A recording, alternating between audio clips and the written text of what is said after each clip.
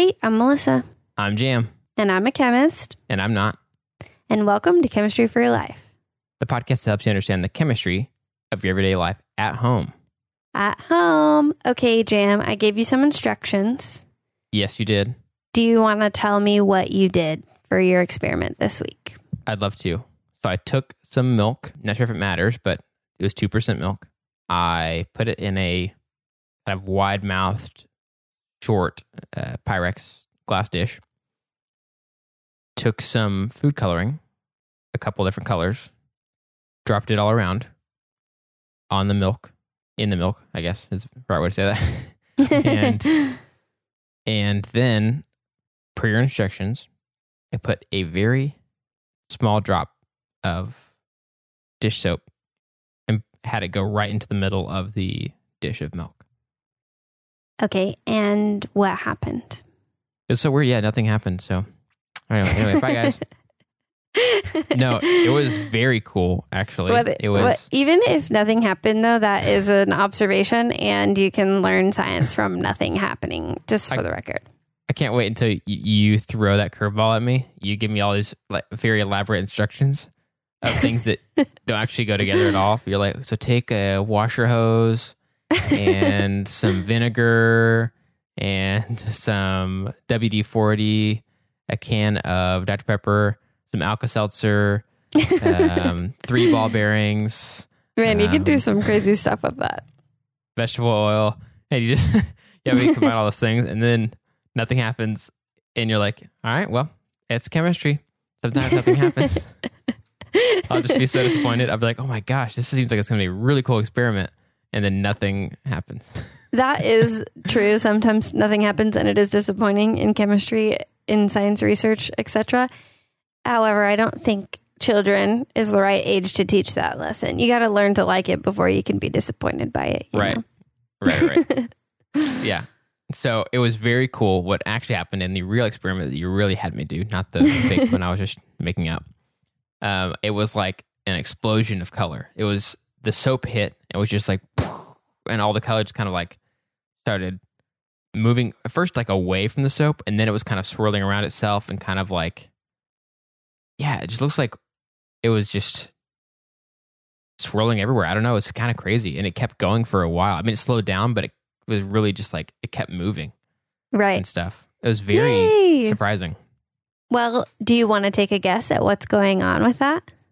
I did have a guess. I think it may not be related, but I remember when we talked about soap and grease and stuff way back at the beginning of the podcast, where I can't remember all the details we talked about necessarily, but we talked about, I just told you an observation I've had where when I've noticed like a really greasy dish that might have like a little bit of water in it in the sink, you can kind of see that film of grease or whatever on top. And I told you that I'd like to like do a drop of soap and watch it just go whoosh and like scatter away.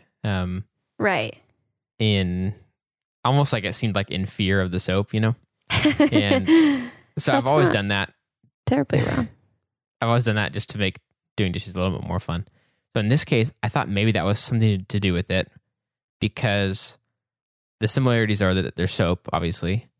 And milk isn't grease, but it is definitely fatty. I mean, I don't know exactly the right word for that, but we talked about even its molecular structure helps in the case of like eating something spicy, because it has a more lipid-y content to it or something. So I wondered if like the hydrophobic thing played into any of this.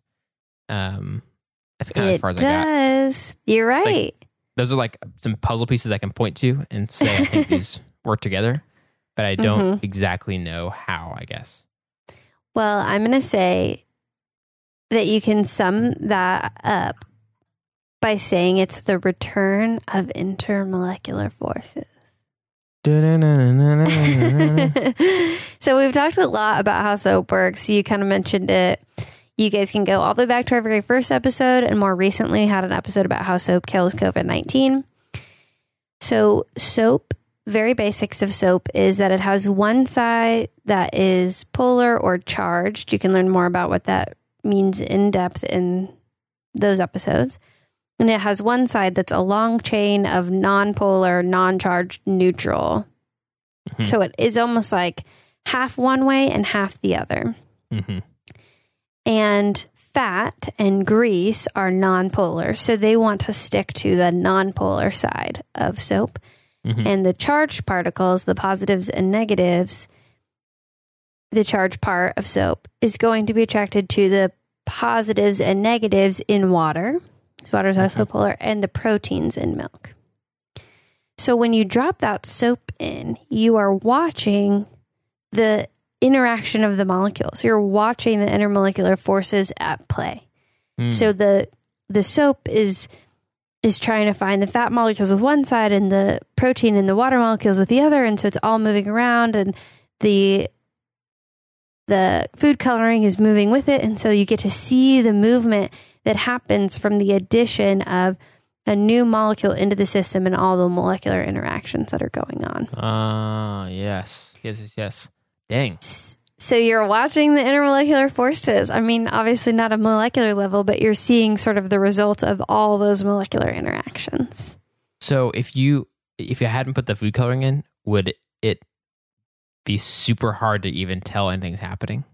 Probably so. I mean, maybe you could see that it was moving, but you might even just think it was moving because you put a drop in the middle. Right. But I've never tried it without food coloring. So if you're doing this at home with a kid, I suggest that you kind of do exactly what I just did with jam. You can put the food coloring on, ask them, what do you think is going to happen? I didn't get to ask him that because he was doing it without me. After it happens, you can ask them to tell you what's going on and basically encourage them to make observations. Oh, it's still moving. It slowed down, but it's still moving. All the colors spread out. Then you can ask them what they think is going on. And they're probably obviously not going to get that jargony language unless you're doing it with someone who's already been in some chemistry classes, an older kid, maybe a teenager. But they can talk about, the soap moves the milk around, and any kind of conclusion that they come to about why that's happening is getting them to think critically about what's going on, even at a young age, even if that answer doesn't exactly line up with the jargon. If they're making accurate statements about trying to figure out what's going on, that's a good place to start for kids. Yeah. And then let them, as always, try new things. So they can say, what's going to happen if you do this without food coloring? Kids love food coloring. So usually the question is, what happens if we do this with all the food coloring? They do that a lot. So you can try that. You can get them to try it with different liquids. You can say, do you think this is going to happen in water? I think if you did it in water, it'd probably be pretty boring. Mm-hmm. You could try it with different kinds of milk that you have at home, or heavy cream, or anything like that. You can try it with different kinds of soap, hand soap, dish detergent, anything like that. You can try drizzling the soap or putting it on a Q-tip and putting the Q-tip in and moving the Q-tip around. You can try all different kinds of things. So I would let them ask questions. What if we do this? Can we do this? And my answer when I'm doing these kinds of experiments with kids is always, yep, let's do it. Mm-hmm. Anything you're interested in trying and seeing what happens, that's an investigative mind at work. So we want to encourage that. So definitely let them do that. If they want to try it over again and put different kinds of food coloring around. And while this is happening, you can ask them, what do you think is going to happen? Wow, that's cool. Wow. Do you want to try something different? Oh, I like that idea. Be very encouraging, ask a lot of questions, get them to practice verbalizing why or what they think. And those are good ways to do science with kids. Also, a fun fact, we did this at my college graduation party.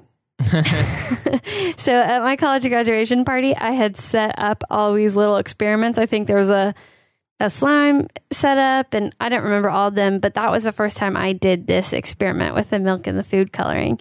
And it was really fun. And the college graduates loved it. The people in college that I invited to my graduation party loved it. So I think maybe teenagers will think they're too cool, but this is a fun one for any age. I mean, Jam had fun doing it, and he's a dad, so. Yeah, absolutely. It was a lot of fun. I definitely would like to maybe try it a few more times too and try different things if I get time. There's like, just like you said, I mean, you start to think of different things to do. Like, I'd love to try it without the food coloring and see if I can notice any changes if I look pretty closely. Or just try different combinations of colors and stuff. But because I didn't know exactly how it was going to work, I just picked some random colors and stuff. And it might be kind of cool to see if would be some that would blend together well or whatever. But yeah, it was a lot of fun. I think even teenagers, if they'd let themselves just try it, would have fun doing it. I think so too. Also, you can try different types of food coloring. Maybe gel food coloring would move differently than the ones you drop on and stuff. There's lots of fun things you could do. Great. Well, chemistry's cool. I'm glad you had a fun time. Absolutely. Thanks for teaching me, or I guess first just sending me on a wild experiment and then teaching me later. Yeah, I think this is a fun way to do it. Like we said, we're open to any kind of feedback that you guys give, but I really have enjoyed just telling you to do an experiment and then seeing what happens. Me too. It's actually kind of fun, especially because I don't have to wait too long to have it be explained, but it's pretty fun just not knowing anything ahead of time. It's like as if you were just kind of giving a chemist some instructions and no information. Normally I shouldn't really do a lot of experiments, but these are all safe ones. And I just don't know anything. So it's so great to just be totally blind. Yay. Thanks for having a good attitude about it. And thanks to all of you guys for listening. Let us know if you have any ideas or if there's any experiments that you've already done with your kids that you'd like us to go over. We'd be happy to do that. This episode of Chemistry for Your Life was created by Melissa Collini and Jam Robinson. And we'd like to give a special thanks to E. Robinson, who reviewed this episode.